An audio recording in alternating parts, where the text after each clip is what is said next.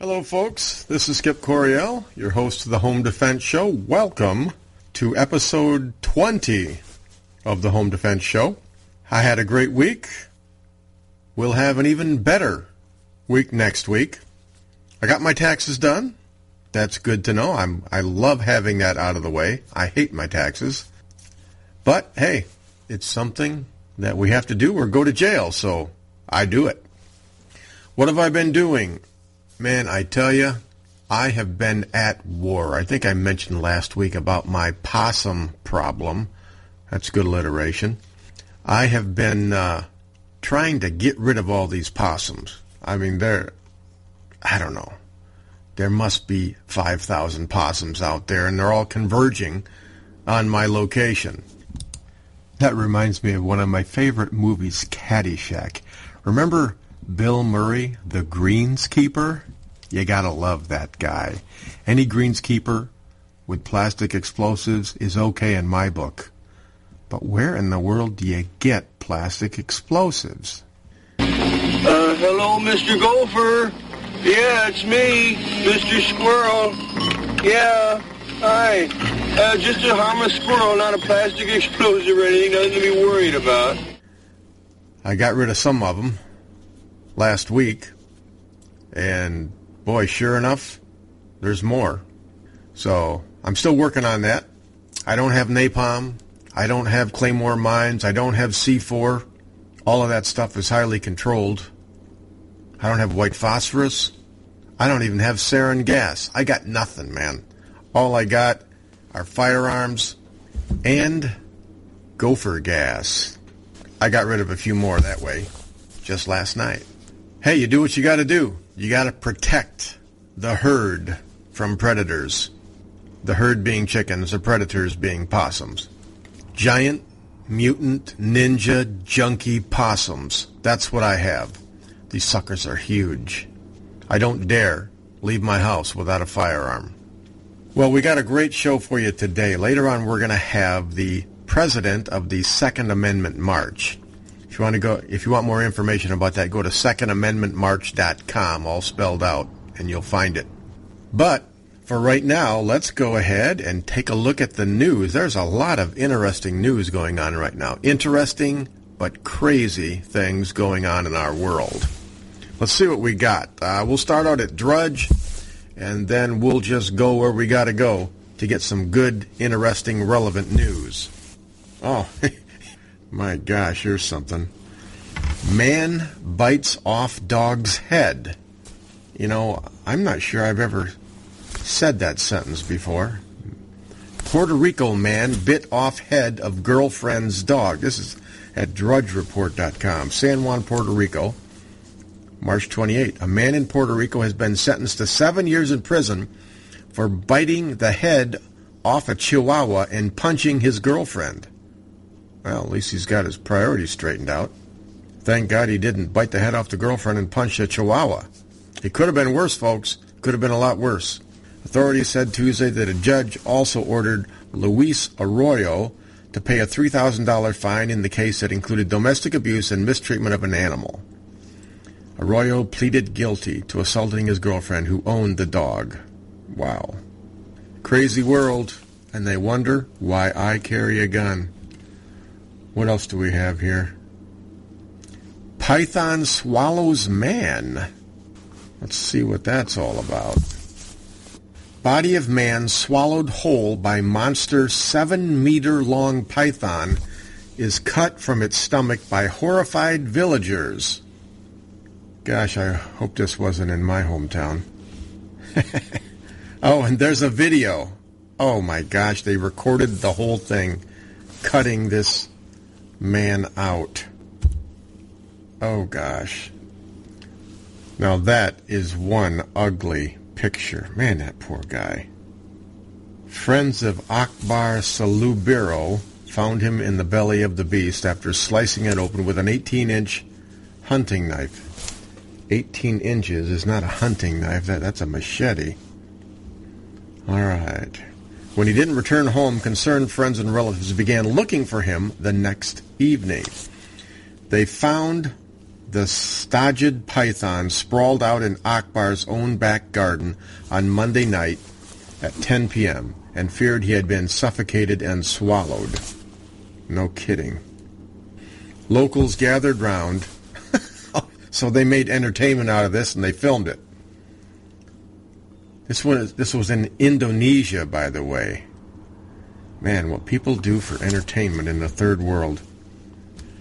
They used an 18-inch long hunting knife to slice open the serpent and found Akbar inside still intact. That is... Oh my gosh, he's still fully clothed, wearing his boots. Incredible footage shows the corpse being slowly removed from the killer reptile as the leathery skin is peeled away. Wonder how PETA feels about this. Initially, Akbar set out from his home to go to harvest palm. After not returning to his home, people looked for him. Oh my. And folks, this is why I carry a gun. You never know what's going to happen. You don't know what's out there. Those possums, they could be the result of nuclear radiation.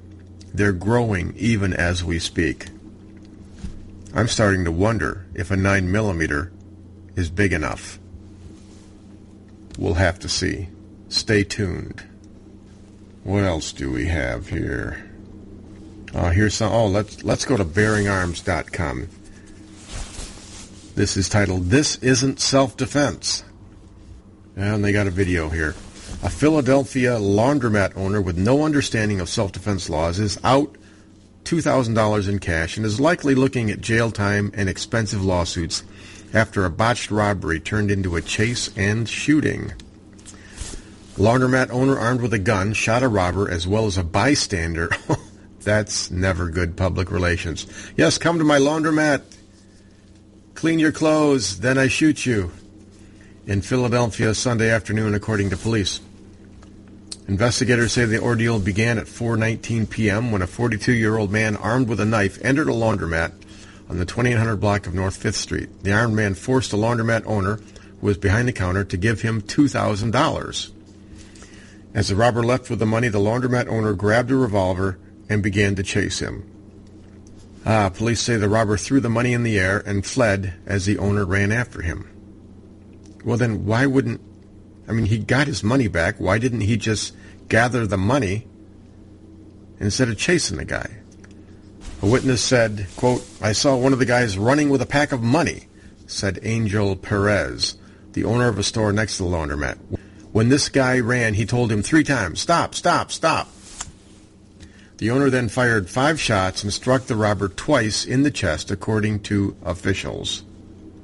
A 51-year-old woman who investigators say was an innocent bystander was also shot twice in the left hand. You know, those 5-shot revolvers, they are not that accurate to begin with. And you've got a man running down a crowded street, and the guy shooting is running as well. That is just not a really good idea. When the knife-armed robber left the store, the laundromat owner should have called police. Yeah, no kidding. His decision to chase the man through urban streets with a drawn weapon was a huge mistake, as was apparently emptying the gun in the direction of the suspect. Critically wounded the fleeing man and also hitting an innocent bystander. You know, that was a really bad judgment. Folks, never shoot a fleeing felon. Once he runs away, you're not in danger anymore. And if you're not in danger, you are not availed the legal use of deadly force. Okay? It sounds to me like he was just pissed off because the guy tried to rob him, or did rob him, and even though he got his money back, he was just mad. He was out for revenge at that point. Hey, put the guy away. He's just as dangerous as the criminal. At least the criminal didn't hurt anybody. All right, that's good stuff. Okay, what do we got next? We are still on bearingarms.com. This might be relevant to what we're talking about today in the second and third segments. Are we heading towards a civil war? I remember back in 2009, after Obama was inaugurated, people were talking about that. People on the far right were talking about, are we heading towards a civil war? Is he going to try and take all our guns and all that stuff? And that's when we went ahead and formed the Second Amendment March. This one is a little different twist. You got a picture of a bunch of people there. They've got AK-47s, AR-15s. Is bloodshed on the horizon? That's the question Stephen Lemons asked when he covered an open carry protest from several aligned left-wing activist groups in Phoenix, Arizona over the weekend. All right, so hey, what did it take to get the far left to carry guns? You had to elect Donald Trump. Oh. Since you don't every day see groups of left-wingers toting semi-automatic rifles strolling down the sidewalk, I figured I would follow them and record this odd phenomenon via Facebook Live. Earlier, the spokeswoman told me that someone with the brown berets might talk with me. But she later came up as I was recording the group with my iPhone and told me the brown berets were keeping it zipped as well. They're not talking. She also asked me to stop filming, and he said no. Oh, look, they were rude to him. Oh, my. What a surprise. He said this is the sort of thing you would normally expect from right-wing militia types being rude to him. I disagree with that. Like their right-wing counterparts, most of these guys don't exactly reek of competence or experience, and that should be a concern to all of us. Wow. I know so many open carry people and militia types, and that just doesn't ring true to me. I mean, I met the head of the Michigan militia last year at Second Amendment March, and the year before that, he seemed like a nice enough guy to me. He practiced good trigger control. That's all I can ask. He's not trying to overthrow the government. Back in 2009, when we were organizing that Second Amendment March, we had all kinds of left-wing groups, Southern Poverty Law Center, mainstream Democrats, all telling us how dangerous we were and how if we held this march in Washington, D.C., that people were going to die. And, this was an unarmed, peaceful march. We didn't even have guns. We just met at the foot of the Washington Monument. We had fun. We listened to speakers. We even did a little bit of singing, as I recall. But we had a great time. Nobody got hurt. It was a wonderful time, and I made some lifelong friends there. So that is a good transition into the next segment. Segments 2 and 3, we will be speaking with Terri Stocke, a good friend of mine and president of the Second Amendment March. Okay, folks, stay tuned.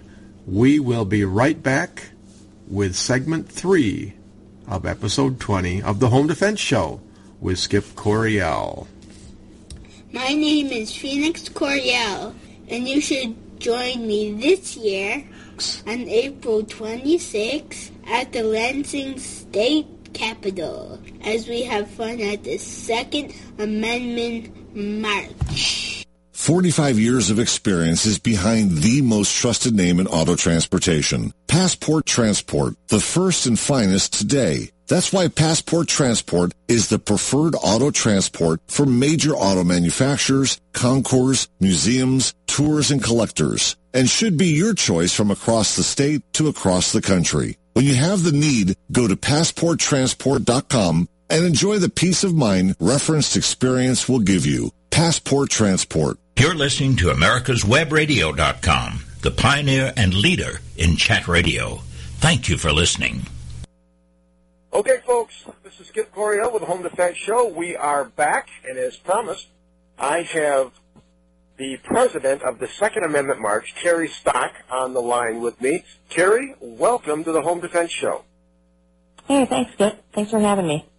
Terri, you have been with me from the beginning. In fact, you may or may not know this, but you were the very first person that I recruited to be part of the Second Amendment March organization. Did you know that? I remember that. I do remember that. Well, you are just so darn special to me, simply because you were there at the beginning. I mean, I remember it was, when was it, 2009, about March 2009, right after Obama was inaugurated. Everyone in the gun community was just scared to death. He's going to come and get our guns, and, is there going to be civil war? I mean, all these things that were being, thrown about. And I was writing a column for Michigan Coalition for Responsible Gun Owners at the time. So I titled it Million Gun Owner March, and I made the statement, if someone will build me a website, then I will organize a march on Washington, D.C. of gun owners. And I'll be darned if, within 24 hours, I was getting hundreds of emails from people who thought it was a great idea and all that. And I don't remember exactly how many people I had volunteered to do a website, but it was probably 10 or 12 people said that they would do that. And I just started taking down, resumes, so to speak, and the cream always rises to the top. And you were just an awesome web designer, and you built us the most incredible website, and it's still there today, SecondAmendmentMarch.com. So, hey, thank you very much for that, Terry. Why did you volunteer? Well, I think it's exactly what you suggested, that it was right after Obama's inauguration and there was a lot of uneasiness going on. Your article struck a chord with me. So I felt for a long time that I needed to get more involved, and I thought, gosh, this pretty much just landed in my lap. I can design a website. I can build a website. I just fired off the email to you and, didn't think much about it after that. And then, lo and behold, I think you called me that afternoon, as a matter of fact. So, that just got the ball rolling, and I just got excited about the entire idea. I'm guessing, though, that you probably had no idea that you were going to end up as president of a national organization, or that it would cause so much work for you, because, quite frankly, Terry, I mean, I'm the founder of the Second Amendment March, but I got to tell you, you did a lot of work on that, not just with the website, but with everything. You are very highly organized. I just tapped you for all you were worth, and, you put hundreds of hours in, as did I. Yeah, it actually became a full-time job. It really was for about a year, as you know. That it was a full-time job. I think I stayed up for about 48 hours straight to get the website up and running initially, because we were so excited about it. And then you're right, it just sort of snowballed. It became more than just building a website. It became organizing the march in Washington, D.C., and I had never done that before.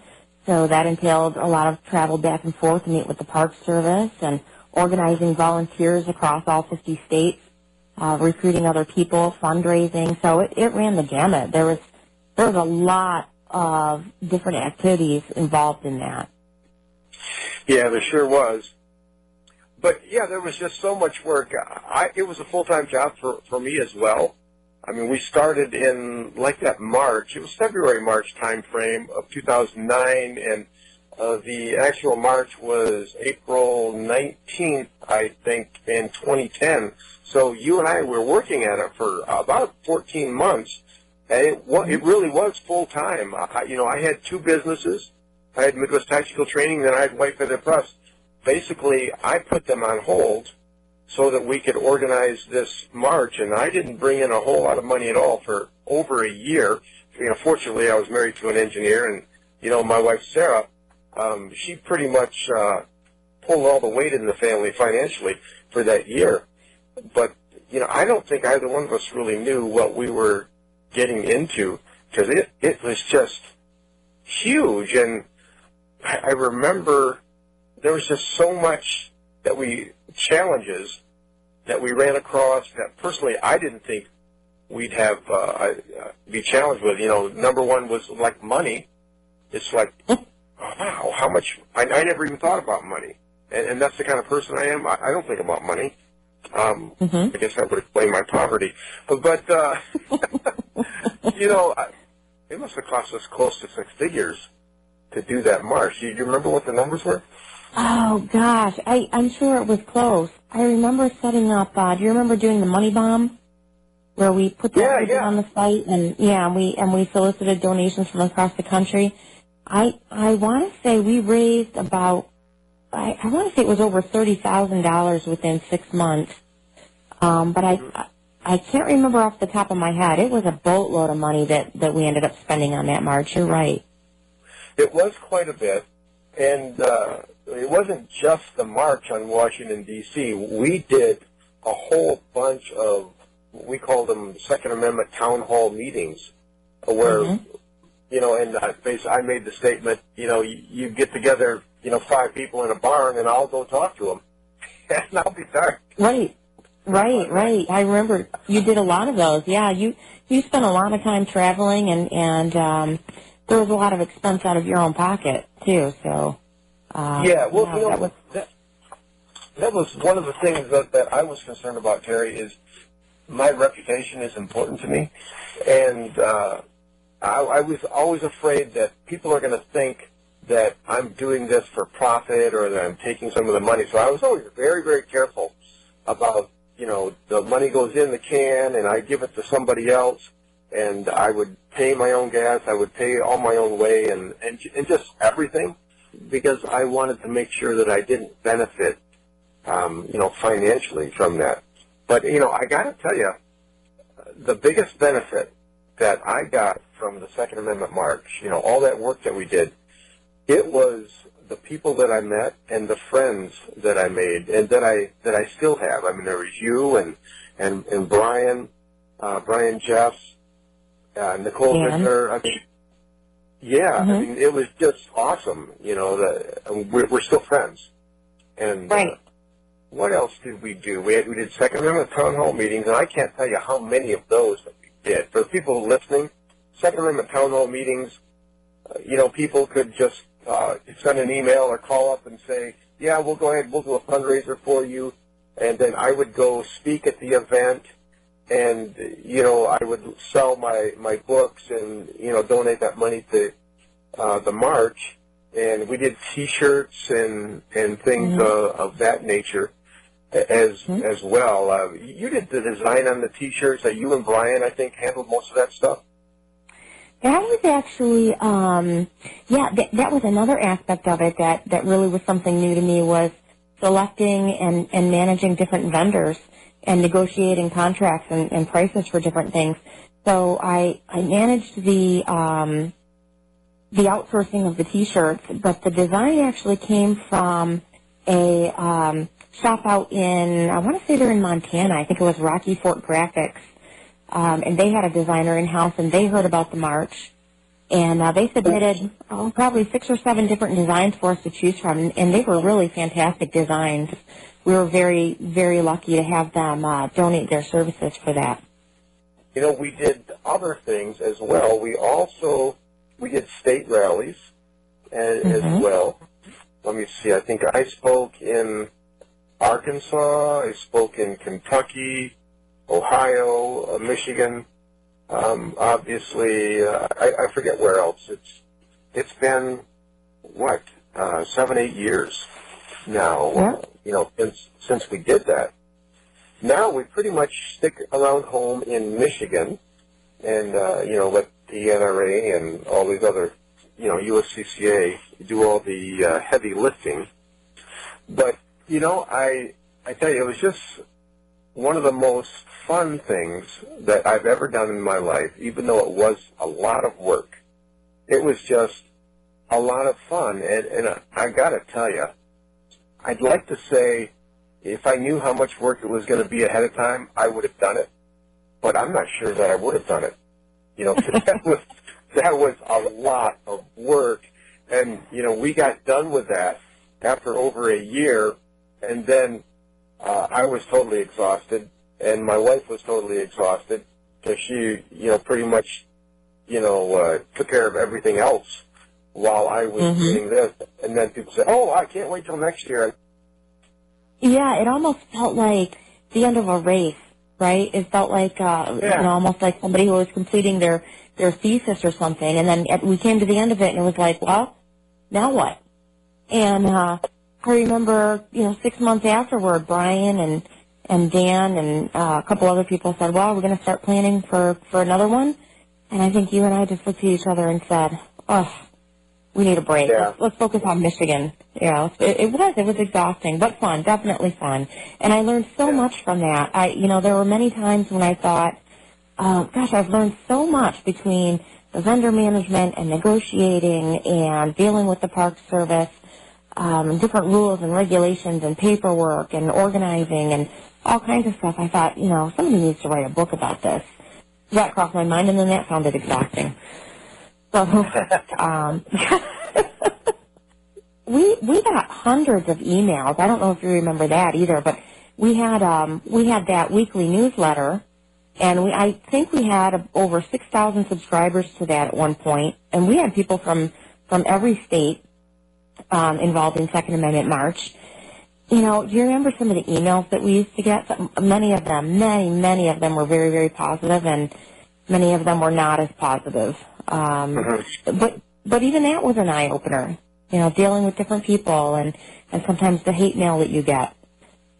Yeah, that's for sure. And we had to answer all of those emails, too. I mean, just that alone took a lot of time, lots and lots of time. When I think of Second Amendment March, all the organizing and the work that we did, I think of boot camp. I was in Marine Corps boot camp. It's the kind of thing where I'm really glad I did it, but I'm equally glad that I never have to do it again. That kind of a deal. Because I was exhausted, and you mentioned it's like getting to the end of a marathon.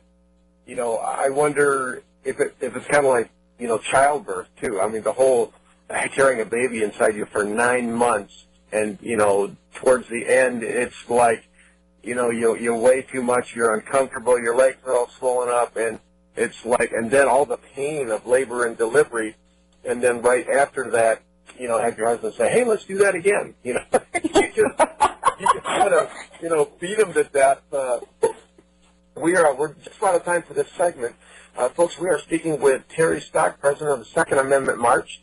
We are going to come back on the other side here with segment 3. We'll be talking some more, just a good, fun talk, and then we'll talk some more about the April 26th March here in Lansing, in Michigan. Folks, don't go anywhere. We will be right back with the Home Defense Show. Welcome to the Home Defense Show with Skip Coryell. This is Skip's wife, Sarah. Stay tuned for more as we discuss new ways to protect ourselves and our families. Affordable health insurance was the promise of Obamacare, but for many, the government mandate caused more problems than it solved. This is Dr. Elena George from Medicine on Call, and I want to tell you about a truly affordable alternative allowed under Obamacare, Liberty HealthShare. Liberty HealthShare bypasses doctor and hospital panels, giving you the freedom to choose. And with a maximum of $500 out-of-pocket per person and 100% coverage up to $1 million per year per occurrence, you can rest assured knowing you and your family are protected. Coverage starts as low as $107 per month and also includes dental, vision, pharmacy, and holistic care. Liberty HealthShare puts you back in charge of your health. Visit them online at libertyoncall.org. Again, for a true affordable alternative to Obamacare, visit libertyoncall.org or call toll-free 1-800-714-6993 today. You're listening to America'sWebRadio.com, the pioneer and leader in chat radio. Thank you for listening. Okay, folks, we're back, segment 3 on episode 20 of the Home Defense Show with Skip Coryell. I'm your host, and we are speaking with the president of the Second Amendment March, Terri Stocke. Terri, we had a good time in the second segment. We're going to talk some more about some of the challenges that we faced on doing a national march at the Washington Monument there, and that was a huge, huge undertaking.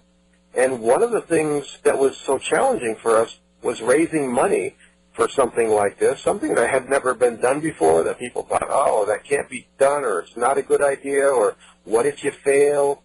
I felt like people were waiting to see if it was going to succeed before they jumped on board the wagon to get with us. Did you ever get that feeling? I definitely got that feeling. You're right. It's almost like they were waiting for one of the large gun rights groups to come on board or to get national attention, something like that. I think they were waiting for, one of the network personalities on TV, on one of the news shows on TV to pick that up, like Fox News or something, and that's the perception that I had as well.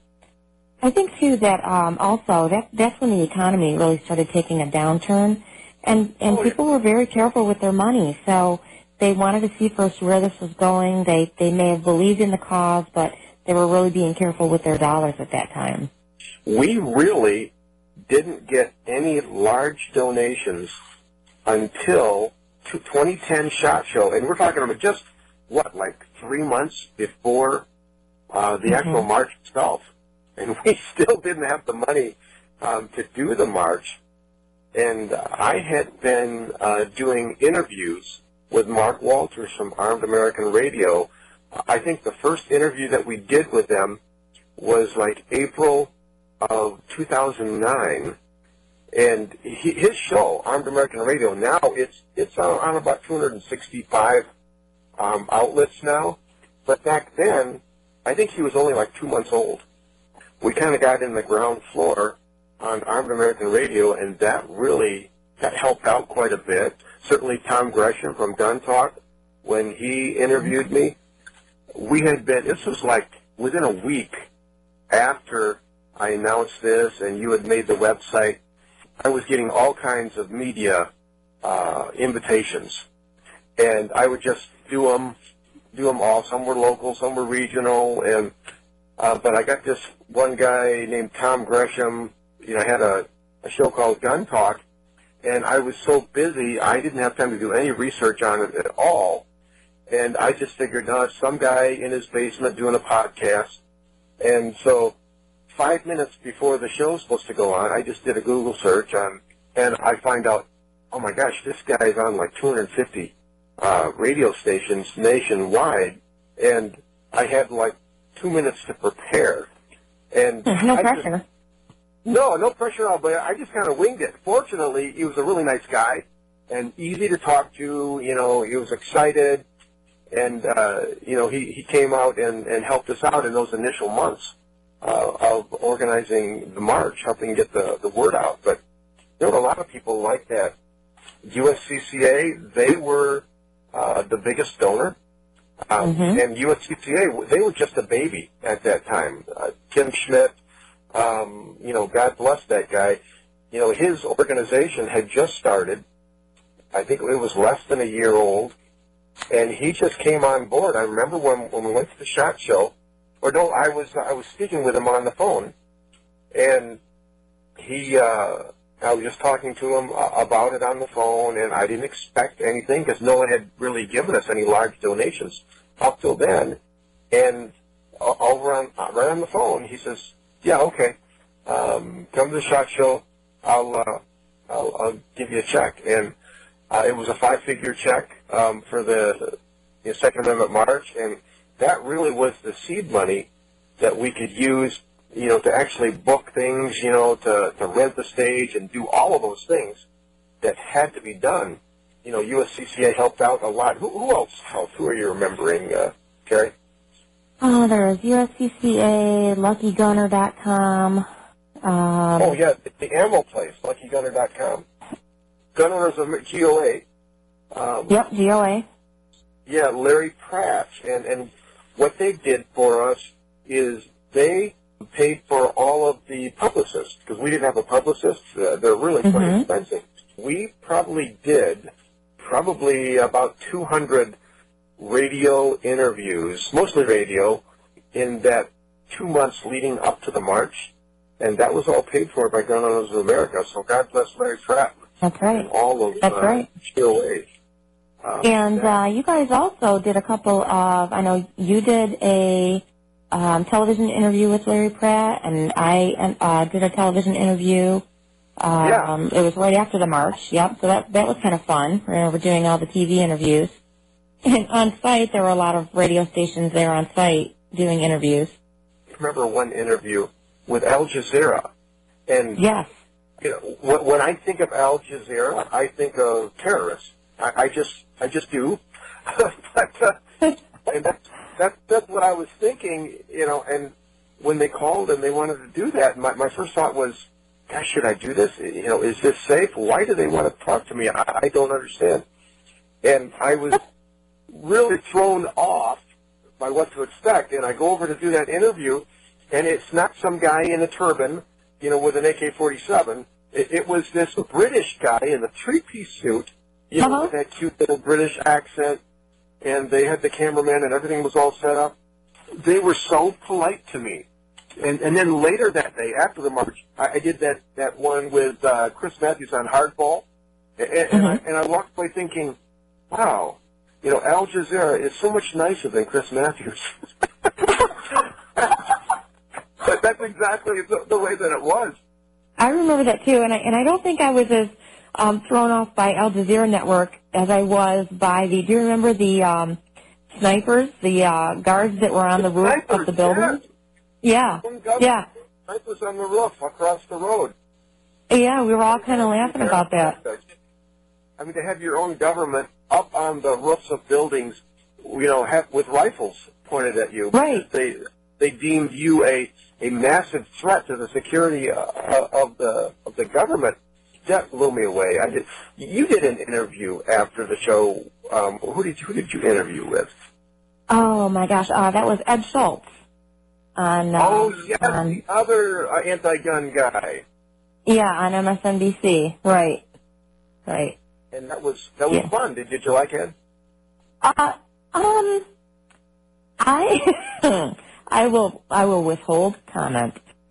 You know, I really now when I watch news interviews on TV, I really give those people a lot of credit because it's a lot more difficult than it looks. They stick you in this dark room by yourself with a camera pointed at you. You've got an earpiece in your ear. You don't have the people right in front of you, so it's very difficult to, and you can't see them. So it's very difficult to sometimes hear what they're saying, and it's a lot more different than people realize. So I give people who interview on television a lot of credit now.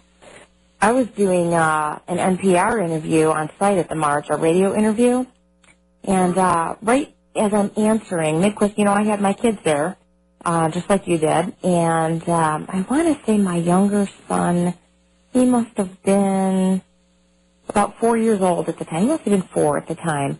So I'm answering, and just as I'm answering, he comes up and tugs on my sleeve and says, "Mom, I have to use the bathroom. I have to go potty."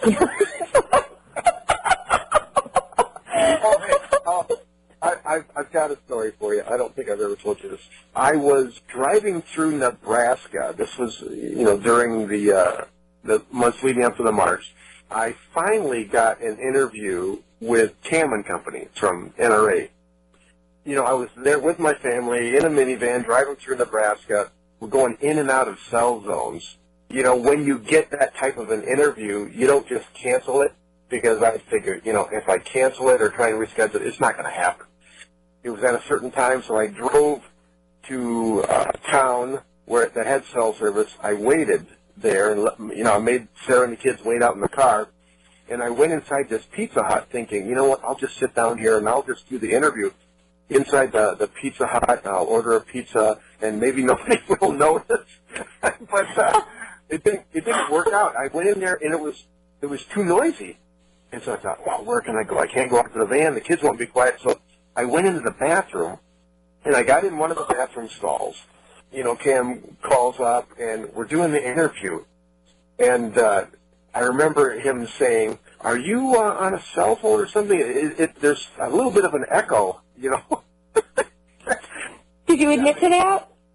No, I'm not going to tell him that I'm in a bathroom stall while I'm on national radio. And then someone flushed the toilet.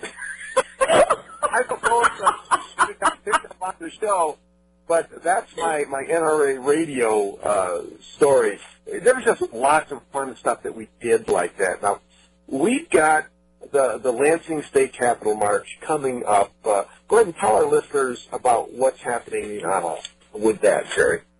This year it's being held on Wednesday, April 26th from 10 a.m. to 2 p.m., and it's right there on the Capitol steps. We're expecting a pretty good turnout there. We always have a tent out there, and we have different representatives from different gun rights organizations. We have typically some vendors out there. And a new feature that we have that we just started last year and will continue this year is the attorneys panel, where you can ask different attorneys from the area your Second Amendment questions, your legal questions, and get some answers on that. Who do we have speaking this year? This year we have a gentleman by the name of Marcus Allen Weldon. He's a Detroit native, and he's very active in the gun rights community. So we're very excited to have him speaking for us this year, as well as Lieutenant Governor Brian Calley. I remember the first time I met him, he called me up, and at the time I was state director for Ted Nugent United Sportsmen of Michigan, and he called me up, and he wanted to meet. So I met with him, and he was looking for an endorsement as a state representative from the Ted Nugent organization. So he was a banker from Ionia County, just a non-celebrity guy, okay? He gives me a spiel, took about 25 minutes long, and then he got done, and he asked me, and he says, well, do you think you'd be willing to, endorse me for state rep? And I said, yeah, I'd love to do that. I like your platform. You're a smart guy. I like you. And the look on his face was like, really? And that's what he said. He said, really? You will? I said, yeah, of course I will. He said, you are the first organization to endorse me for state rep. And, that's awesome. Like a smart thing for me. I didn't know if he was going to be lieutenant governor. I just knew he was a sharp guy, and I liked his politics. But Terry, we are just about out of time here for segment 3. Tell us, where can people go to get more information on the Second Amendment March? You can look for us on Facebook if you search for Second Amendment March. You can also find us at our website at 2amarch.com. Terri, thank you very much for being with us on the show. I appreciate your time, not just for this interview, but for the months and years of service that you've given to the Second Amendment community over the past 9 years or so. You've just been awesome. You're a good friend, and I appreciate you very much, Terri. Thanks for being on. Thanks, Skip. We will be right back with segment 4, and we'll do a wrap-up, and we'll talk more about the Second Amendment March and some more fun stories that you can't get anywhere except here on the Home Defense Show with Skip Coryell. My name is Skip Coryell. Welcome to the Home Defense Show with my dad, Skip Coryell. Don't go nowhere. We'll be right back. The disease of addiction is a life-altering challenge, not just for the person suffering its effects, but also for the family and friends who support and love the one caught in its grasp. What should be the course of treatment? Who is the best person to render treatment? And what is the best place to go for the care that is needed? We know that you want answers to these and many more questions. Call 770-696-9862 and speak to a representative of the Atlanta Healing Center. They can tailor a program specifically designed to address the needs of the person suffering with an addiction, or give you guidance as to where that help may be found. Information is the key, and the trained staff at AHC is here to assist. If you wish, you can also get more information on the website located at www.atlantahealingcenter.com. You're listening to AmericasWebRadio.com, the pioneer and leader in chat radio. Thank you for listening. Okay, folks, welcome back to the Home Defense Show. I'm your host, Skip Coryell. That was a wonderful time with Terri Stocke. I gotta tell you, man, that just brought back so many fond memories. That 15 months or so when we were organizing the Second Amendment March was the highlight of the last 10 years of my life. It was just awesome. The only thing better is, getting married and having kids with a woman that you love. It was just awesome, and I don't regret any of that. There are so many stories, so many fond memories. I learned so much. God bless Mark Walters from Armed American Radio. He really was my mentor through this whole thing as far as getting to know the people in the Second Amendment community. Because Mark is the opposite of me. I'm an introvert. I don't like to talk in front of groups or anything like that. Mark doesn't even need a group to talk to. He probably talks to himself nonstop. You just give him a microphone and he just takes right off. But I'm not like that.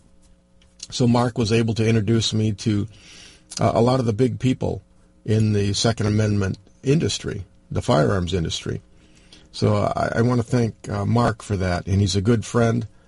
I did dedicate about 15 months of my life solid to Second Amendment March, but I got more than just friends out of that. I mean, I got a lot of authors. You know that I have a company called White Feather Press. I met a lot of people over the course of the Second Amendment March that I ended up signing on as authors. It was just coincidence, but, you know, fate, destiny, you know, whatever you want to call it. But Mark Walters is one of my authors. And Mark Walters, he introduced me to Kathy Jackson, who is also one of my authors, the author of The Cornered Cat, The Woman's Guide to Concealed Carry, who is also a friend. And Mark introduced me to Rob Pincus from ICE Training and Personal Defense Network. Awesome trainer, incredibly knowledgeable. He co-authored a book with Mark called Lessons from Unarmed America. Doug Giles, he interviewed me. He had a podcast that he was doing during the Second Amendment March, and he interviewed me, and I remember that interview well because I'm on my cell phone, I'm in my car, and Doug is just a wild and crazy guy. He's totally off the wall. I remember I wasn't ready for his energy because I'm kind of a subdued kind of guy anyways. And I still wish I had a copy of this interview that he did because it just blew me away. He come on the air, he introed me, and he played a clip of a helicopter in the background. And he said something like, Skip, watch out for the black helicopters. They're above you right now. They're listening to everything that you say. And I remember it sounded so real to me that I leaned my head out the window and I looked straight up. And I'm looking for black helicopters. I didn't say that on the air, but that's just the backstory on the Doug Giles interview. But Doug, you know, God bless his perspective. He's a good Christian man, but he's different. He is just flat out different. You know, he wrote Raising Righteous and Rowdy Girls, Raising Boys Feminists Will Hate. He wrote Sandy Hook Massacre. He wrote Pussification, the Feminization of the American Male, and then he did the coloring book after that. So Doug Giles is the #1 author for White Feather Press, and he came to us by virtue of the Second Amendment March. We also have George Hill. George Hill, the Mad Ogre, Army veteran. He writes zombie apocalypse novels, and I met him at the SHOT Show while we were doing the Second Amendment March. Ken Blanchard, a.k.a. Black Man with a Gun, I met him during the Second Amendment March. He was doing an interview with me about that on his Urban Shooter podcast. He's a great friend. His book, Black Man with a Gun, was published by White Feather Press as well. Matt Canova from the Gun Show down in Springfield, Missouri. He interviewed me during Second Amendment March, and he is an awesome trainer. I ended up publishing a book with him called Real Secrets to Home and Personal Defense. That's a great book on how to harden your home against crime.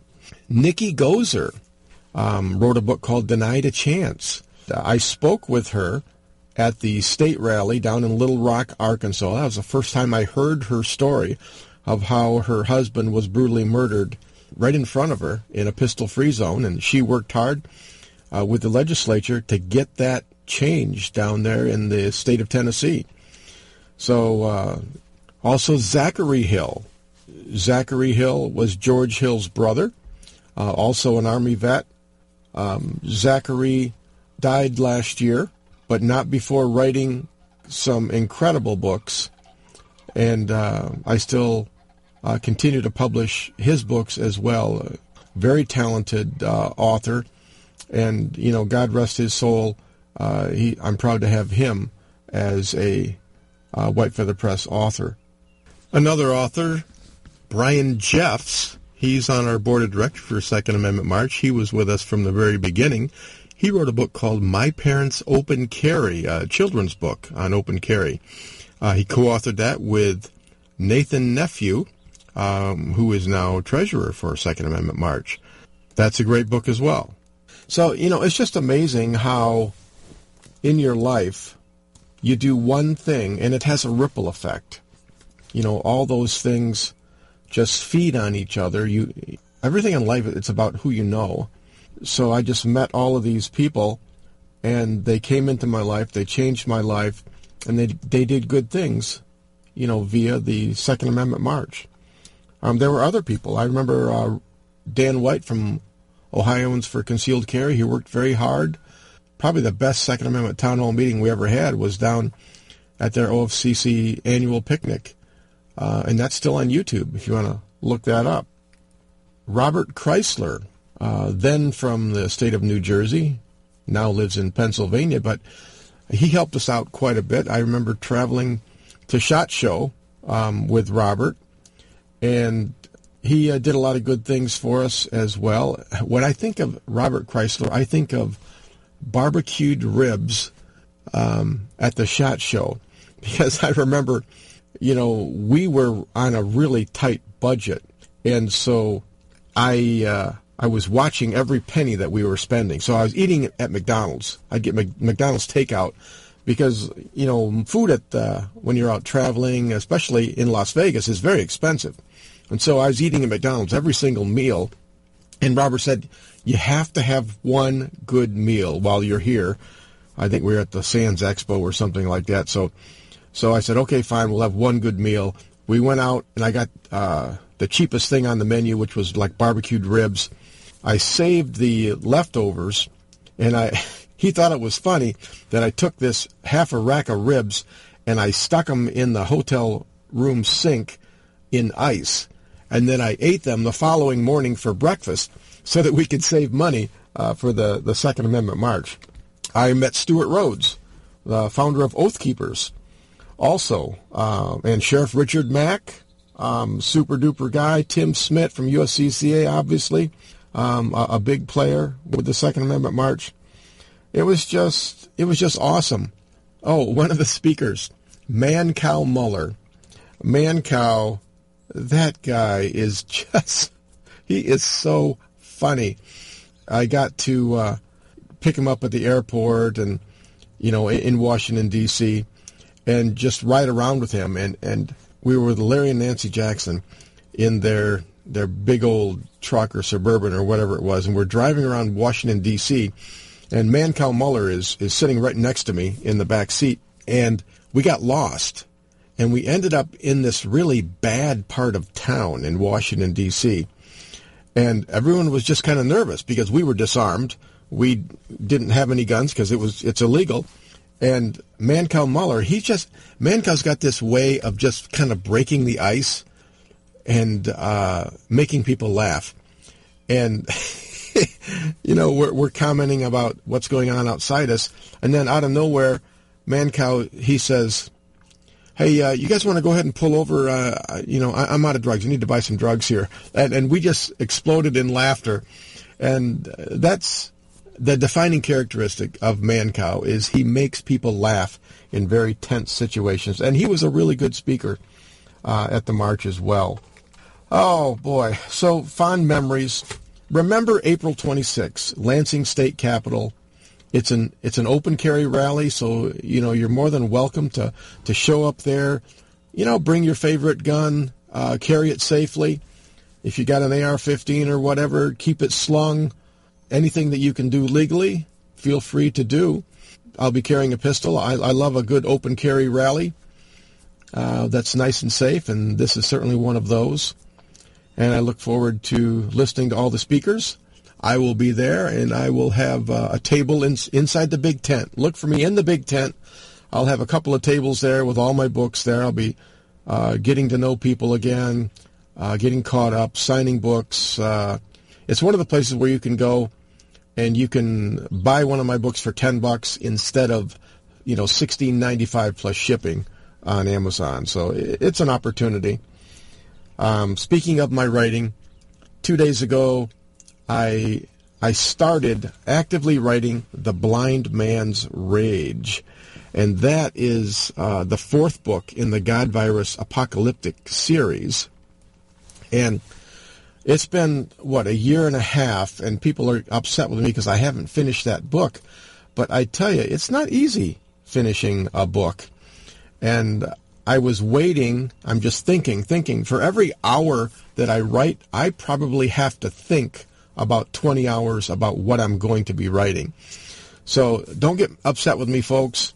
It is, it's a difficult process, but one that I enjoy very, very much. Now, the God Virus series, the first book is The God Virus, then The Shadow Militia, and then The Saracen Tide.